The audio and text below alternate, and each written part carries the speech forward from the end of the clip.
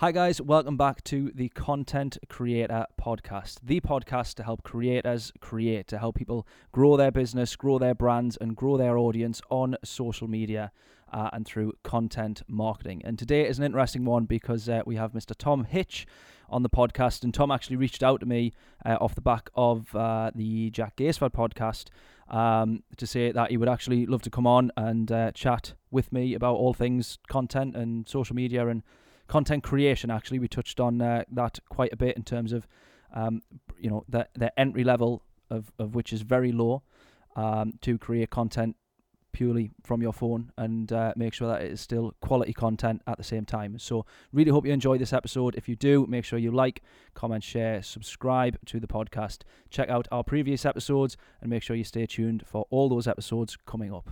But in the meantime, really hope you enjoy this one.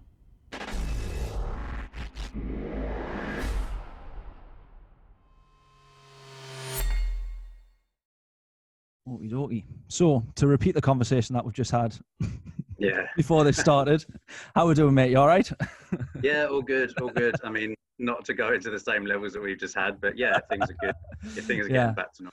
So, been an interesting one. So yes, ladies and gentlemen, this is Mr. Tom Hitch, and because Tom, we only connected. Was it last week or the week before? I think it was before, wasn't it? Yeah, new, but not very new long. connection though. A new connection.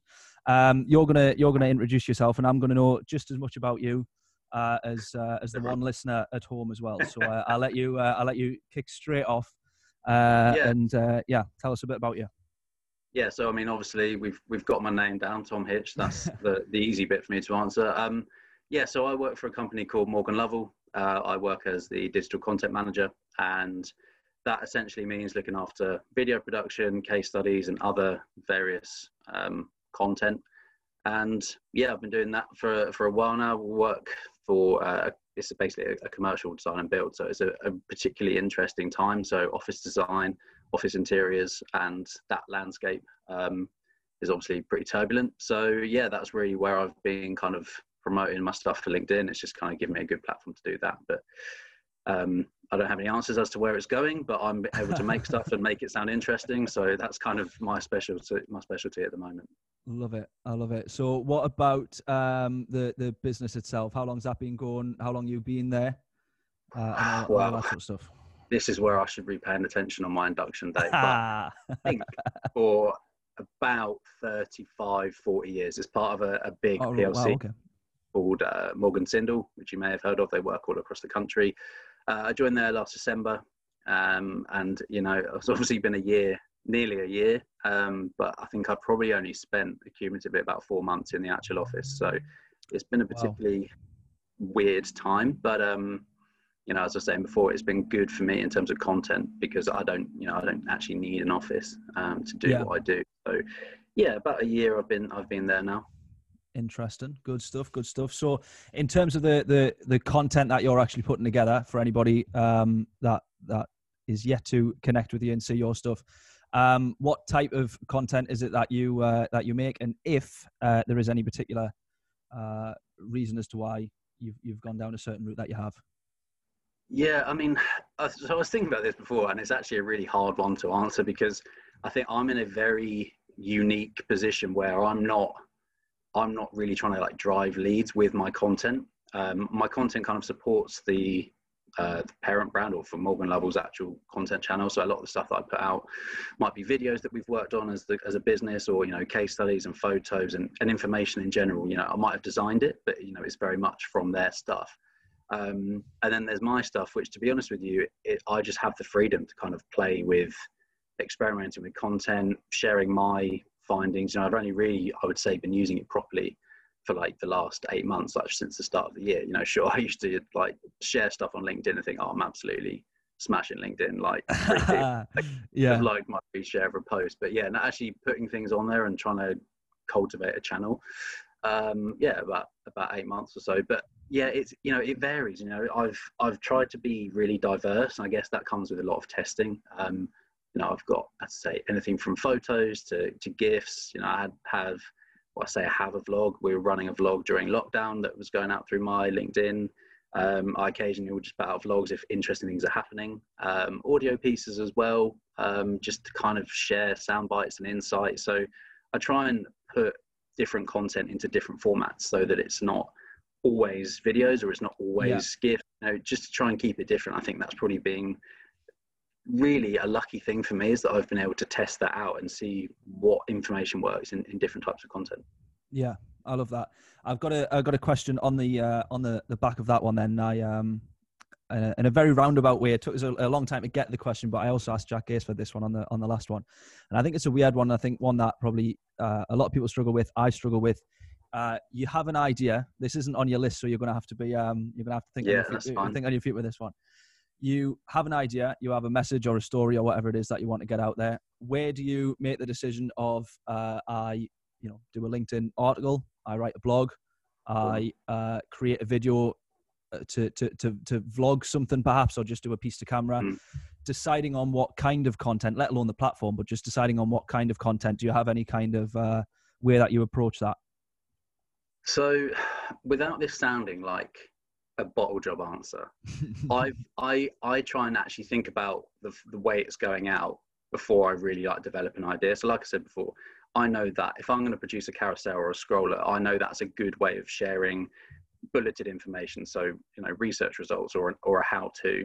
If we're going to go into an audio piece, I know that that's where I would share my own thoughts and reflections and ideas on things.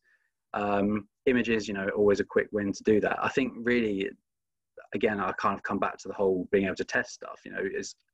There's been times where I've put stuff out and go, that was actually the wrong way of doing that. So I think really a lot of the ideas I will kind of, to be fair, I'm pretty, that's probably like one of my weakest things is strategically, I'm terrible, but I will have a list of ideas and think, okay, well, actually that could lend itself to that. Okay, how would I then adapt that idea into a video or into whatever it needs to be? So it's not quick. It's not a quick process. I think some people kind of see stuff come out and think, oh yeah, that didn't take very long, or that must have been really easy. But I think you just kind of have to know the platform. I'm lucky. Well, I say lucky. I only really focus on LinkedIn, so I kind of have a good grasp of what works or how I want to share stuff. So yeah, that's basically a way of talking a lot and not really giving you much information, but it's kind of an answer in the sense that I have a predisposed idea of what information sits within what types of content, what formats. Yeah, that's an interesting one, because I think I've tried a few different approaches of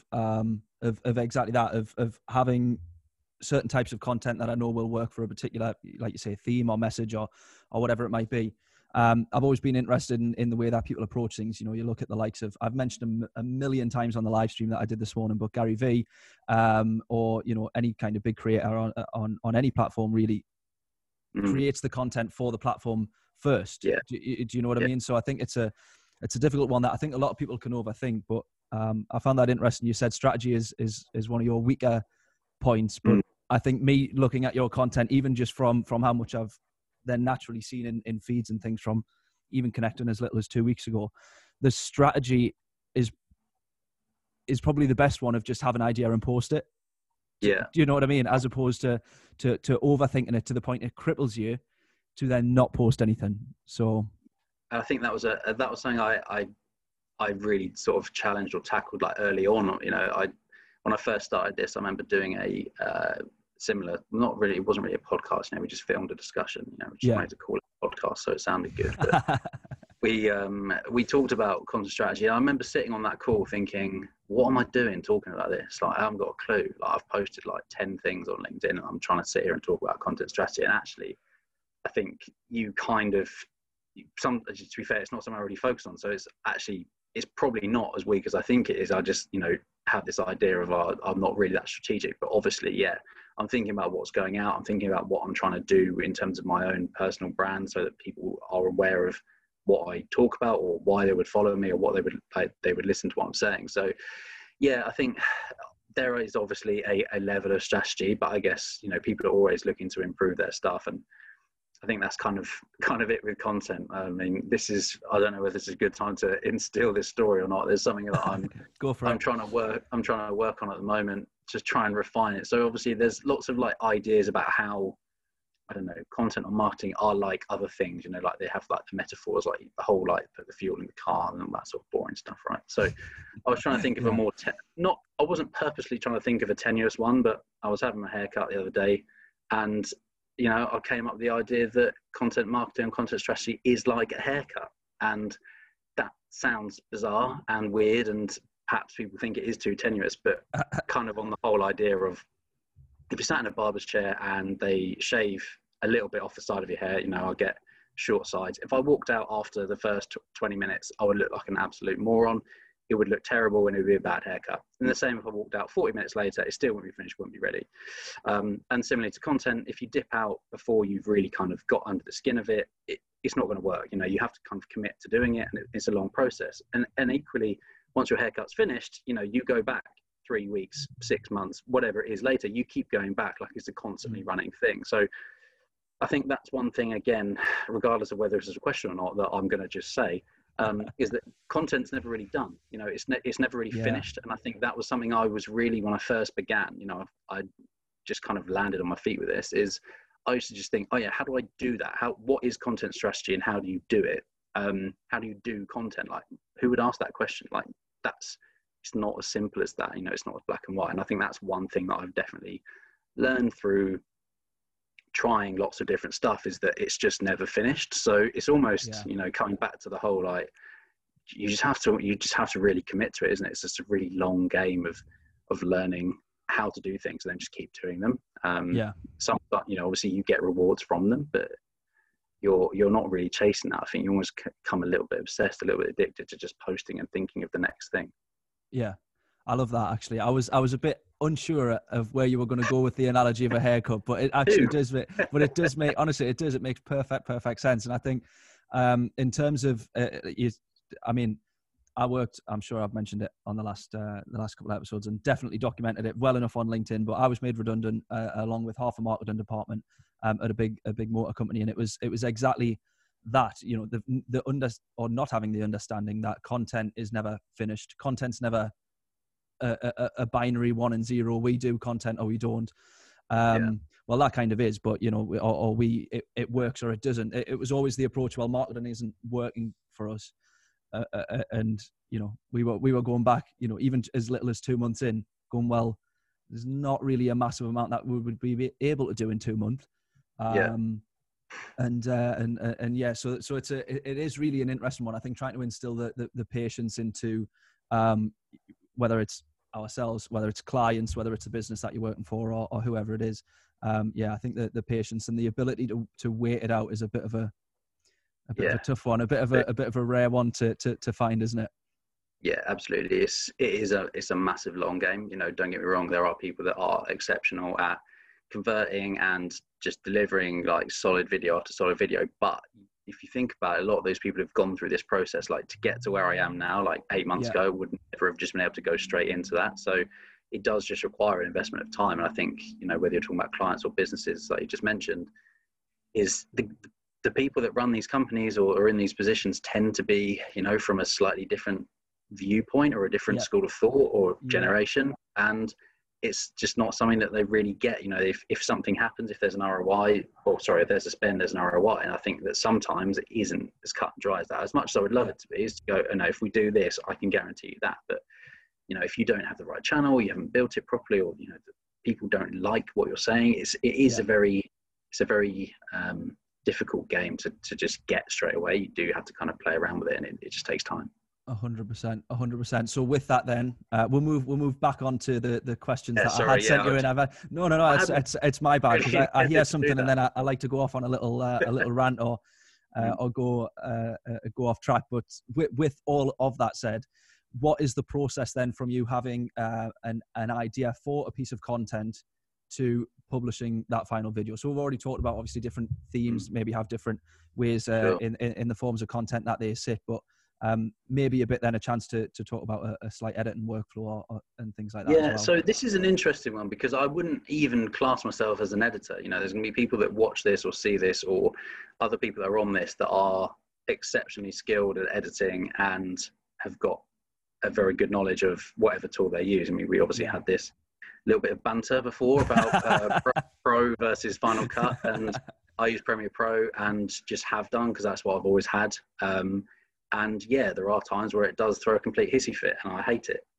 But it's just what I know. So yeah, I shoot everything on my phone as well, which also puts me into a category of person, I guess, versus some of the producers that you'll have. I think I used to be massively against phone footage, phone photography. I mean, again, like in what I do, I've always spent a lot of money on production, spent a lot of money on photographers to make sure that everything looks right. And I think in certain scenarios, if I turned out a photo of a client office with my phone, obviously it's going to look terrible and it's not going to do the job. But I think whether it's lockdown or whether it's just the way that social platforms and everyone always having a phone in their hand is kind of gone, I think content, phone content now does have a place. It's still, it actually works and people do engage with it. And yeah, there's some things I like and some things I don't like in terms of stuff that I see with phone content, but I literally can film, or I will film videos on my phone, and then I'll just dump them onto my laptop and I'll put them into Pro and go through that and just do a very, very simple edit of, work through the story, cut out, trim the stuff that I know that I don't want. If there's I will go and get,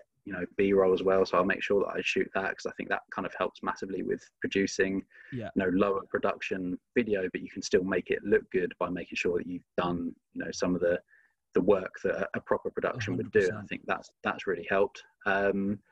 And then, I mean, okay, so this is another really interesting story, just sort of related to the question, is when I was building them out, I never used to have, I'm talking more about the vlogs and stuff that I started to shoot, is I never used to have music in them. And I was like, okay, music is, pretty much a prerequisite for good video.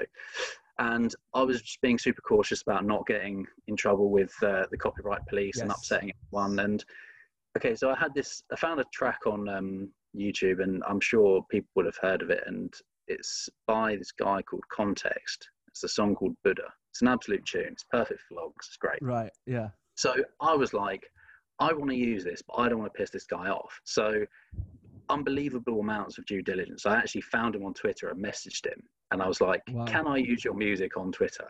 On LinkedIn. Yeah. And he was like, if it's not on YouTube, I don't care. You can just use it.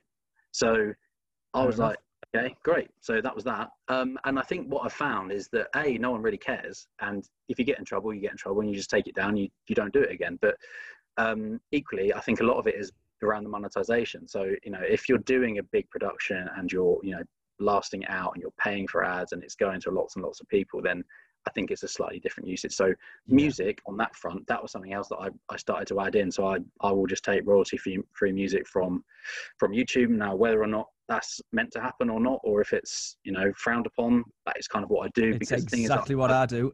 It is exactly what I do. I can't afford to pay for a licensing fee just to turn out a 2-minute vlog on LinkedIn that a couple of, maybe if I'm lucky, 2,000 people will watch. So that was a big thing, is actually just going and finding music, and that really helped elevate the production quality. So even though this is where I loop it back in to make it a relevant point, is that shooting on your phone doesn't mean that you can't make good video that people can actually enjoy. So 100%. Music, taking B-roll, and obviously I understand how to build a story, and if there's people talking in it, I understand the basis of how to level their sound or make sure that it's not a complete blunt cut, and I can kind of fade it out so that it's not horrendous. But equally, again, with phone footage, I think people have now become kind of almost blind to certain cuts. They almost expect to see heavily edited video, and I'm not one that loves chopping in and out if I unnecessarily, but equally, I think it's just the way that it goes. And it's not to say that high production is a bad thing, because absolutely, I'd love my stuff to be more professional, and it's something I'm trying to work on at the moment. But I think for LinkedIn content particularly, you get a huge amount more flexibility if you can use your phone and produce something from that. I mean, to be honest, I could probably edit a video in iMovie on my phone. Okay, fine, it's going to be pretty basic, but you can still produce content. I think weirdly, I seem to be trying to just champion the creation of content now, and people putting things out. And I think there are ways of doing it without being a specialist editor or being really talented at those programs. So it's honestly a very simple process of cutting stuff together, putting in B-roll over cuts of audio if I've had to take out interviews or whatever. Yeah. And then I'll just put it in a H.264 format, and then I'm out. And it's very simple. I'm sure if people saw like actual like proper editors saw my timeline and editing, they'd just be like, mate, you haven't got a clue what you're doing. But, look at the final piece. It's all that matters. Exactly. So I'm not, I'm not shy of saying, I'm very much self-taught. I work with an agency, like a vid production agency, who have kind of helped me with more technical questions. But yeah, just having to like look at, like, you have to Google stuff. There's so much on YouTube. If you really actually want to spend time learning it. I learned what variable frame rate was the other day, because that gave me a lovely setback on a video where just think that just really upset me. So yeah, you just have to work on it, don't you? You just have to learn stuff, how to do it. I mean, otherwise you ship it out and you pay money for editing, which again isn't going to be an option for everyone. So yeah, kind of very much like self-taught, rough and ready, phone content creator, and that's absolutely fine with me. Yeah, I love that as well. And I think I'll skip one of the questions you had. Well, one of them was pros and cons of filming on your phone. I think you've covered them definitely. Yeah. But in terms of key tips, which you have already touched on there, obviously audio is a massive thing that I think. There was a very good video actually that I saw on Instagram yesterday, I think, this week anyways, by the guy who runs a platform called Splashio, which is a subtitling service. But he was talking about the hygiene factor in videos, or the hygiene theory. Right. But he's basically saying people watch content and you notice when something isn't there as opposed to when it is. So if the audio is bad and listening to this podcast, if the audio was horrendous, people would notice. If it was good, they wouldn't, because they come to expect it. And the example that he used is going into someone's house. If you go into someone's house when it's dirty, you notice. When there's stuff on the floor, or you notice that. You go into a clean house, you don't notice anything. So I kind of think that, to pull it back to video, it's very much the same kind of thing. You don't necessarily notice when I've watched your content, for the reasons that we're about to touch on with titles and a little bit of production, that side of things. You don't necessarily even notice or sit there and say, oh, he's filmed that on his phone. I know that it is, because it was one of the first things that we talked about. Yeah. But you just wouldn't, no matter who you are watching it, you wouldn't really think that. So with that, to loop it around in terms of the banners and making things look fancy that way, titles. I think Jack Gaisford summed it up perfectly actually on the last episode, talking about titles and the research that he does, which blew my mind to think you go to this extent for the title above a video. But talking about the phrasing, keywords that people are searching into Google, he goes very, very in depth with that. But anyways, yeah. So, what tips do you think you have in terms of those kind of things? The banners, the top and tails, the subtitles, obviously always an important one. Yeah, I mean, to be fair, kind of in a sort of similar respect, I think thumbnails on videos are massively, massively helpful. It was something that, again, I picked up from other LinkedIn creators, and just kind of, I mean, obviously YouTube that's a big part of YouTube, is having a sick thumbnail. But there's a lot that goes into those things to make sure that it's kind of interesting, it kind of captivates people's interest. And it used to be something mental, like you couldn't, so now on LinkedIn you can upload a separate thumbnail, but you used to have to put it in like the first one frame of your video, which was just like, it was so weird that you had to do that anyway. So now it's not annoying. You can kind of, I feel like they're encouraging you to spend time to make that a part of your video. Now, there's some videos, I mean, vlogs, I will always use it on just to make sure that is maximized, and some that I don't necessarily do it on. But I think thumbnails and getting people to kind of get an idea of a video from the scroll, because obviously it's, LinkedIn particularly is just so competitive now. You have to do everything you can to get your video in front of people to kind of capture attention. But yeah, again, I don't feel like it's particularly complicated, but I do try and make them not serious, and I do try and make them like a little bit funny here and there. So again, just like little sound effects, like the beat cut, think I've used the grasshopper sounds a few times, Yeah. and just trying to find things that will elevate your video, make them like a little bit different. Yeah, sure. If you're putting like name tags and stuff on, so much stuff is like preset. And again, you go back to what we just touched on in audio. You know, you actually look at the preset effects of vocal enhancer and all things like that, which will help the quality improve. You know, it's not just a case of, okay, take phone footage and dump it in Premiere and turn out a video. There are things that go into it. And I think anything you can do to improve production and improve quality, again, particularly if you're just going to use your phone, is just really important.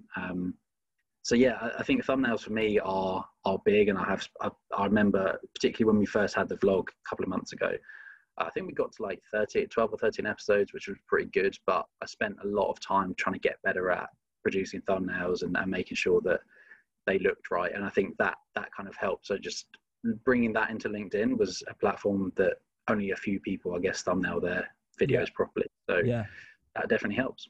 Yeah, I'm in the category that that do not thumbnail their videos properly. I'm one of them, mainly because my design skills are absolute zero.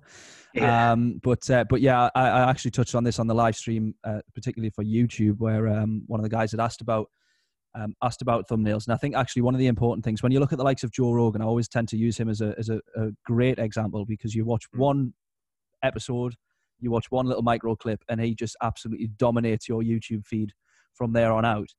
And his thumbnails, when you look at them, they're very, very templated. You have Joe Rogan on the left-hand side, you have the guest on the right, and then you have a little image in the middle. And then that's it. That's the thumbnail. It's not necessarily always the case, I don't think, of going above and beyond and these ridiculously crazy designs, which is what I think a lot of people tend to do. But actually keeping it probably consistent in terms of like trying to think of it along a branding kind of level as well, if you know what I mean.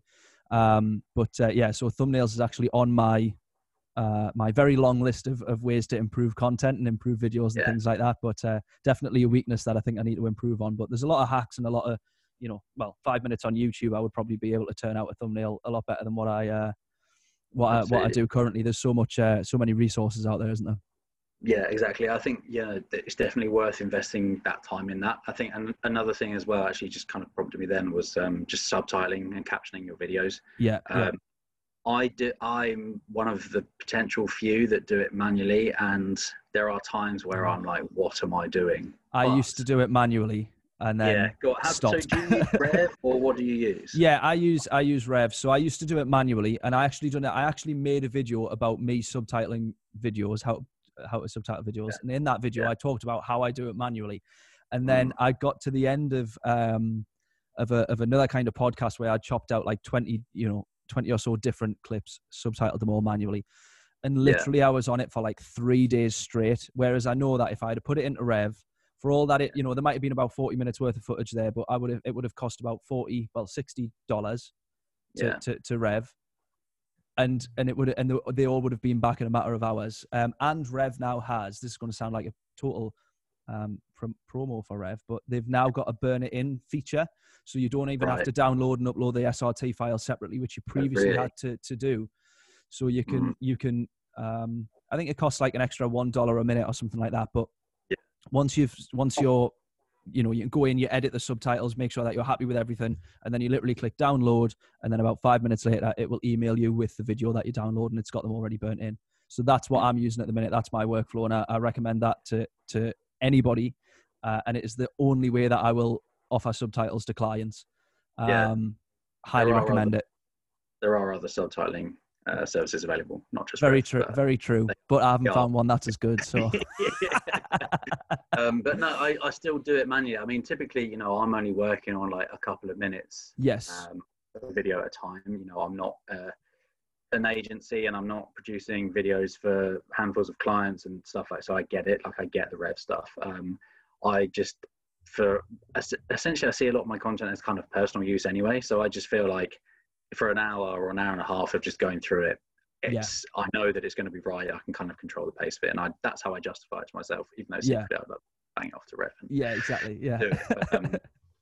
But, regardless of how you do it, whether you want to do it manually and it does take patience, or whether you want to send it out, having that is massively helpful. Not least just to kind of get LinkedIn on your side and make sure that it's going to enough people. Because I think I'm not a huge algorithm like studier or judger, and a lot of it kind of off of feel and experience of what's worked and what hasn't. And I do feel that there are certain things that they will penalize you for, versus if you have got it. So I think the guys that use like the SRT files and the caption files separate to actually embedded video, I actually feel like they perform better. So that would be an argument for using Rev. But yeah, anyway, whatever you do, that's good. So thumbnails, caption, great, do that. Sorry, I'm glad that this is going to be edited because I can talk. It's not very much is going to be edited, to be fair, because it's all being absolute top stuff.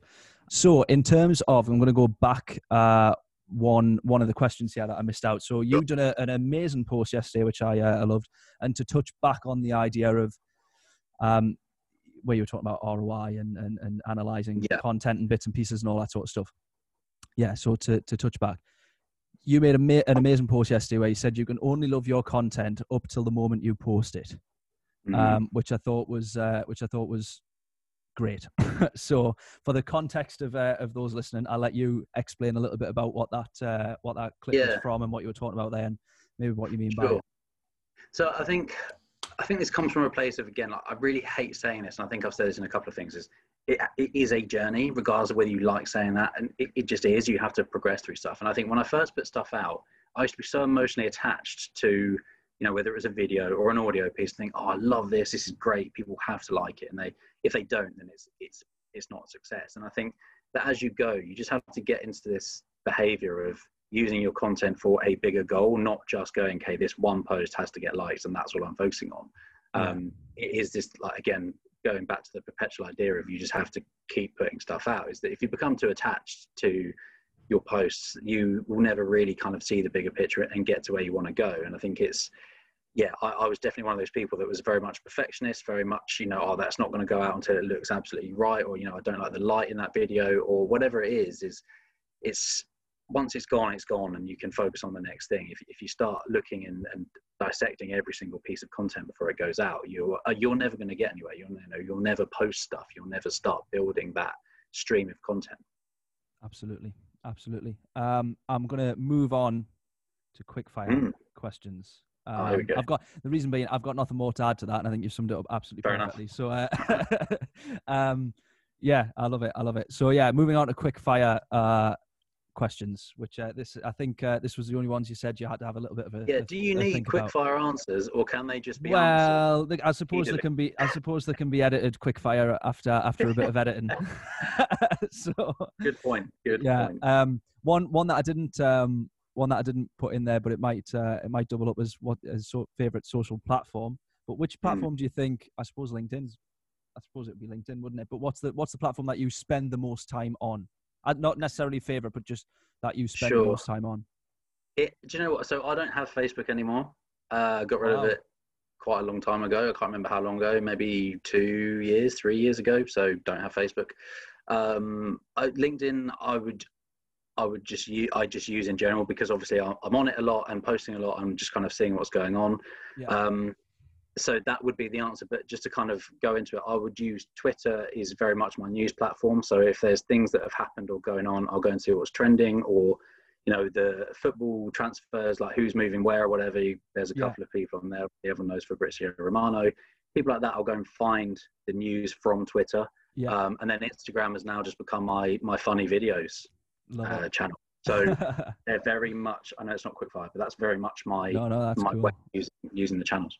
Yeah, love it. So then with that, favorite content creator. This can be any platform, of course. This can be anyone and anywhere. So okay, so there's two answers to this. So there's on YouTube, there's a channel called GM Golf with a guy called Garrett and Micah. Really like those guys. I like golf, and they're really good, and they've smashed it. But then also I'm going to go to Chris Branch and Seed to Branch Marketing. I really hope I've said that's right. That's his company page. And I would say that he was one of the first people I really noticed doing content or creating content on LinkedIn. And their stuff is very good. Always very on point, always very interesting. So GM Golf and Chris Branch. Yeah, I love it. I've probably shared more of Cedar Branch's posts than I have created my own. Whenever I see that, so it's always awesome. No, they're just very Especially good. like the client. There's always a client expectations versus reality kind of thing on there. Like I love all that sort of stuff. And Absolutely. yeah, and Paul Milliken, who was the first guest on this for the first episode, he'd mentioned them as well as a Well, best in do you know class. what? I've tried to think of things that were going to be different because there are some great people, like the Knowltons. I think they're Yes. hilarious. Oh, those guys are awesome. Yeah. Everyone's going to say people like that, so I didn't want to do that. But honestly, the videos they do with wigs on, honestly, genius. Love it. It's so Amazing, fun. isn't it? Amazing. Yeah, I love all their stuff. I love I haven't actually started listening to the podcast in Yeah. full, but I've got them lined up. Mm, But yeah, all the micro content that they pull from it and the yeah. clips and the sketches, They're really. I absolutely love it. I love it. It's yeah, awesome stuff. In terms of LinkedIn, because there's a lot of Mm, there's a few features that are in the pipeline, have been given to a few people. One of them being LinkedIn sure. Stories Yeah. in the UK. I think they've been trialed everywhere else, but by the sounds of it. But what Mm. features are you most looking forward to? / would you like to see on LinkedIn?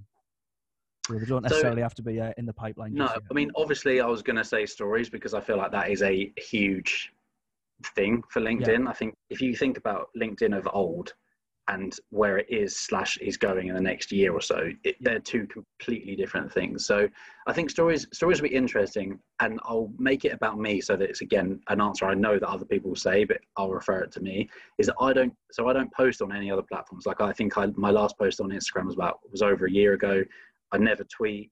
I am one of those like little lurkers. weird lurkers. I like stuff, but I just don't post. Whereas Yeah. on obviously on LinkedIn, I'm all over it. But in terms of stories, I'll be interested to see if that's something that I take to well, or it's something that I'm less good at. Because obviously, I imagine myself putting a video putting a story on Instagram. I literally can't imagine doing it. Whereas on LinkedIn, Yeah. I guarantee you, I would absolutely love it. So I think Yeah. that, but yeah, I don't know. I think it's the small stuff as well. Like we talked obviously about how they've put in like the thumbnail stuff and all the small tweaks that they've changed. I think it's just again like making that platform so much more adaptable and so much easier to access in terms of producing content that I think that whatever's coming, I think as long as it keeps to enhancing people's experience of that, makes it easier to share content. I'm all for it. Yeah. I feel like the polls thing, not really sure how I feel on that, but I've used it once. But I remember when it first came out, and it was just people just going, "Should I use polls? Yes, no, don't know." And I just think, yeah. what are we doing? So stories, obviously, great. Polls, I would actually get rid of, and that's not the question, but that's probably what I would do. Oh, no. Now you've made me want a new feature. I'm going to do a room 101. What feature would you get rid of? That's going to be it. There we go. Moving forward, that's happening. Yeah, for some people, I'm sure it works really good, but there's just the ones that you see that come out that aren't asking questions, that are just like, what should I have for lunch, or something silly. Just kind of think, this is now bad content. Like, you're not doing good stuff anymore. Yeah, so exactly. That's kind of my biggest one. That's a good one, that. I tell you what I would get rid of. The just an immediate ban. Either profile, actually, or you ban your whole account if you post, double tap and see what happens, because there's nothing more. Yeah. Honestly, it's just so annoying. It's so annoying. It is so annoying. And do you know what's even more annoying? I double tap every single time. Yeah. Double tap, see what happens. Yeah. Every single time. I'm going to do it just in case. Yeah. Honestly, God. I know what you mean. It's it just gets you every time, doesn't it? It does. Don't know where to do it. Exactly. It is an absolute. I remember when it first launched, obviously on mobile. And what's even more annoying, actually, is that I end up being on LinkedIn a little bit more on desktop for posting video stuff, and the double tap thing doesn't even work on desktop. So double whammy, even more annoying. Yeah, exactly. Yeah. Absolute nightmare. I'm loving that. That's going to be a new feature, that a room 101 of social media. There you go. Best or favorite piece of content you've seen this week? So I'm not sure if I technically saw it this week, but it's something that I thought was really good, and I held my swear words there. I do normally swear quite a lot in my videos, and I just cut it all out. Anyway, you might have seen it, the Harley Davidson ad. Yes, I did. I can't remember who it was that had shared it. It wasn't the Harley Davidson page. Someone ripped it and put it up. I can't remember who had put it out, but honestly, what a video that was. And I feel like that sort of stuff that's what I love to see. And, you know, that's something that I know that I can't produce myself, and it would take a long time to produce something like that. I just thought it was amazing. I just thought it was really well shot. I thought it was really interesting. Yeah. You know, I don't ride motorbikes, and I probably wouldn't, but it still was so, you know, you could almost feel like you were on Harley in that. And I just thought they nailed it. So that is in my my top spot at the moment. I love it. I'm gonna speaking of stuff seen this week or over the past couple of weeks, have you seen the whole Chris Williams fiasco? This is again off script, but yeah, I have, and I don't actually know what happened from seeing the hashtag of Free Willy. I know that he's a well-loved patron, and that he has a huge following, and everyone is a big fan. But I don't actually know what happened. So if you have anything to shed the light on. Well, in truth, so I know what's happened. So I think it's basically been a case of people reporting him, or just certain words have been flagged by LinkedIn. But as a result, he got banned, as opposed to the post being taken down. He himself got banned. What's going to be annoying about this is that everybody's already talked about it. I'm then saying it on the podcast. I'm going to then end up editing this in like 3 months' time when when everybody's forgotten about it. LinkedIn isn't even a platform anymore. None of this will make sense. I know what I'm like. But the funny thing was, and I was posting something on whatever evening it was, and as I went to go post, I'd noticed that the little logos for video and photo had changed slightly, and then underneath it, when I clicked to post the video, it came up with a please make sure this is kind of like it professional and within guidelines and that sort of thing. The first thing that came to my mind was, how long is Chris Williams going to last with like that? Is this like, he was the first person that came to my mind, because the a lot of the posts that he'd been doing recently or before that was talking about people, like his email signature had said like, we get shit done, and so and people were, you know, offended or lost business through it and things like that. And as a result, he posted about it, caused a lot of debate, all the rest of it. And I seen that as I went to go post, and he was the first person that came to mind. And I was so close to posting something about it, and I didn't bother, because I just thought, who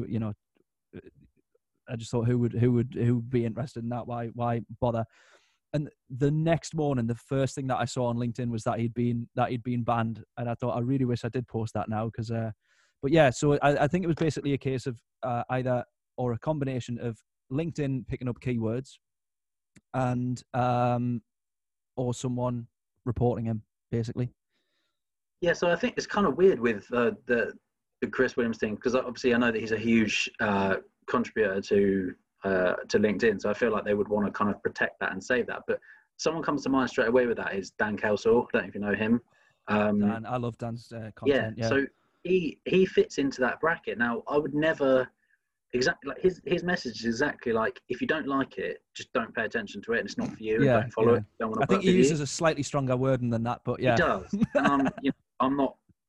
That's fine. I'm not going to like show that up. But that's really strange that people can get to that level. Because the thing is, I think his stuff is great, and he's carved out that space for himself, and that's just how he operates. And I think that's exactly the message. If you like it, great, we can do stuff with you. If you don't and you're offended, then we don't want to work with you. That's it's no different to having something else. And I don't know, it's just that's a difficult one, really, isn't it? Because people should be allowed. I feel like people should be allowed to do that if they're not causing harm or whatever. Yeah, sure, it's a debatable one, but just because people don't like it, I don't think you should get banned or kicked off a platform just because people have taken offence to something which isn't directed at a group or an individual. 100%. I think I'm sure it was Mark Gaisford. He'd already done a video on it, and then this morning I think I seen him posting about it, and he made the point that if anything like that is going to happen, and those are the rules, and then we all have to play by them, then surely enough it should be the content itself that gets taken down, or at least a 3-strike warning, something like that, as opposed to the profile just being taken down. But it seems as if he hasn't created a new one, because he popped straight back up on my feed. So his account has just been given back by the looks of it. Right. And he's back on. So whether he plays it safe or whether he goes back to doing what he was doing, I'm not too sure. It'll be an interesting one to see. But I was a bit gutted when I saw that had happened, because I really enjoy his content. Dan Kelsall, love his content, and all the other ones that are a little bit risky with that sort of thing as well. I think I don't know. No. I think hopefully those rules aren't too stringent moving forward, or too No. a bit of a knee-jerk reaction, I think, to totally remove his account. Definitely. And John, as well, this podcast for you is going to become a who's who of LinkedIn, because the amount of name drops put out there has been absolutely I wish I knew them all. It'd be even better if I said that. Yeah, I mean, I feel like I know them. Like, I follow their stuff and I like it, and I message them going, "I love your stuff. It's so good." Yeah. I don't know them. I've never met them, but I think it's probably a good way of finding out new people to follow, and just listen to their podcast, because there's going to be loads of people that get name drops. Doesn't follow these people. You need all to. Over the place. I love it. Yeah. I love it. Yeah.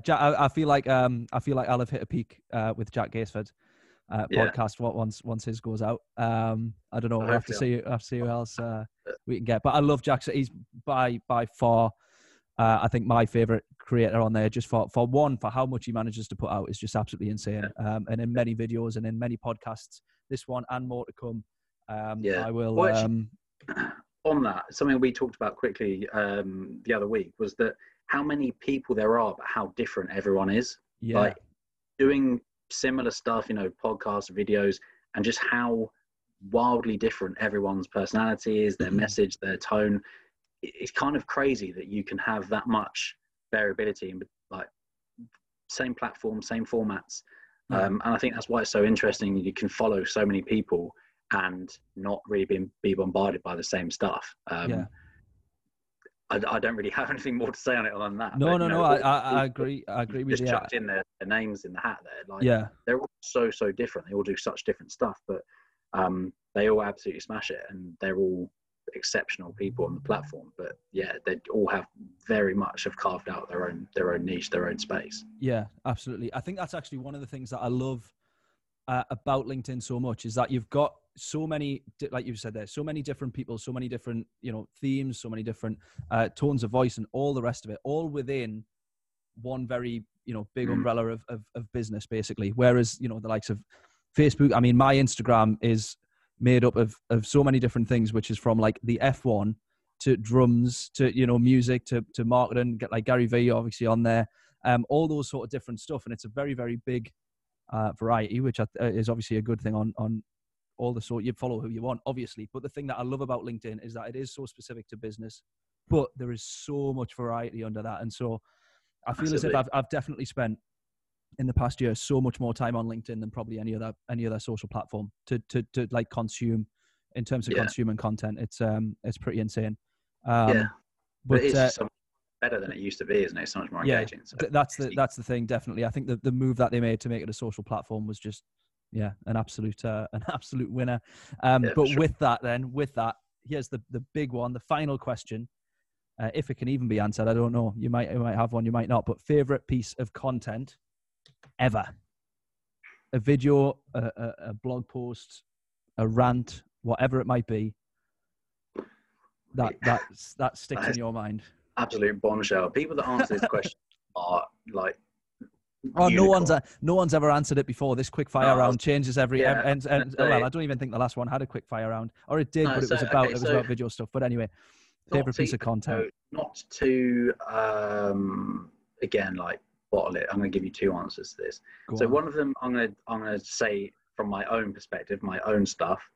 I posted a bloopers video after I'd made like my first video, like my first contribution blog.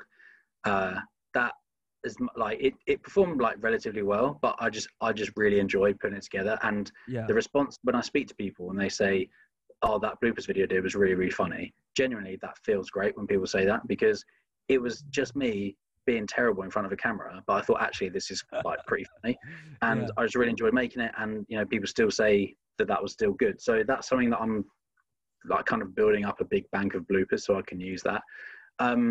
And I guess I kind of already said this in my favorite creators, but like I don't know necessarily which video it was, but just the Knowlton the Knowlton video where Lloyd is wearing a beret, like genuinely, I like laughed out loud at I just think I know how which one you funny mean. it Yeah. was. Yeah. And okay, fine. I don't know if I can say it's like my favorite piece, like ever, but it was so good. Like it was just so unexpected, so timely, just so funny that for me, that just sticks in my mind of like Yeah. what comedy, humor, and content should be. Because I think it's very hard to be funny, right? It's very hard to write comedy. It's very hard to, you know, be funny on camera. But I just think those guys nailed it. And yeah, just that image for me just really, it stuck with me for a long time, and it's always really hilarious. So I'll put that back in there. Lloyd in a beret is just, yeah. Love it. Well, there we are. Another shout out to those guys. I absolutely love their content. One of many, as we've said, awesome creators on the platform, and why we love LinkedIn. What a treat. Yeah, exactly. Well, mate, thanking you very much for your time. You'll be glad to know that that was the last question. That wraps it up, and you're free to go do whatever your Friday afternoons are made for. Not chatting on to me. No, I really enjoyed it. Go do something a bit more exciting now. No, it's good because it's nice to actually talk to someone else that like knows about it and, you know, cares about the same. I would not go that far. I would not go that far. But no, enjoys it. Yes, knows about it. Not too sure. It has been good. It's been good. Legend, mate. I appreciate it very much. Well, we're going to do a little bit of a fake goodbye because I'll give you a shout after this to sort out the footage. But yes, everybody, or my one listener, I should say, thank you very much for watching. Go check out Tom's content on LinkedIn. Oh, there's a question. Sorry, to round it off. Where can people find you? You've already said you're not on anywhere else but LinkedIn. Yeah. So I guess that's the answer. Yeah, LinkedIn. Go on there, watch some videos, like some stuff. Have a laugh. DM. Jobs are good. Do what you want. Yeah.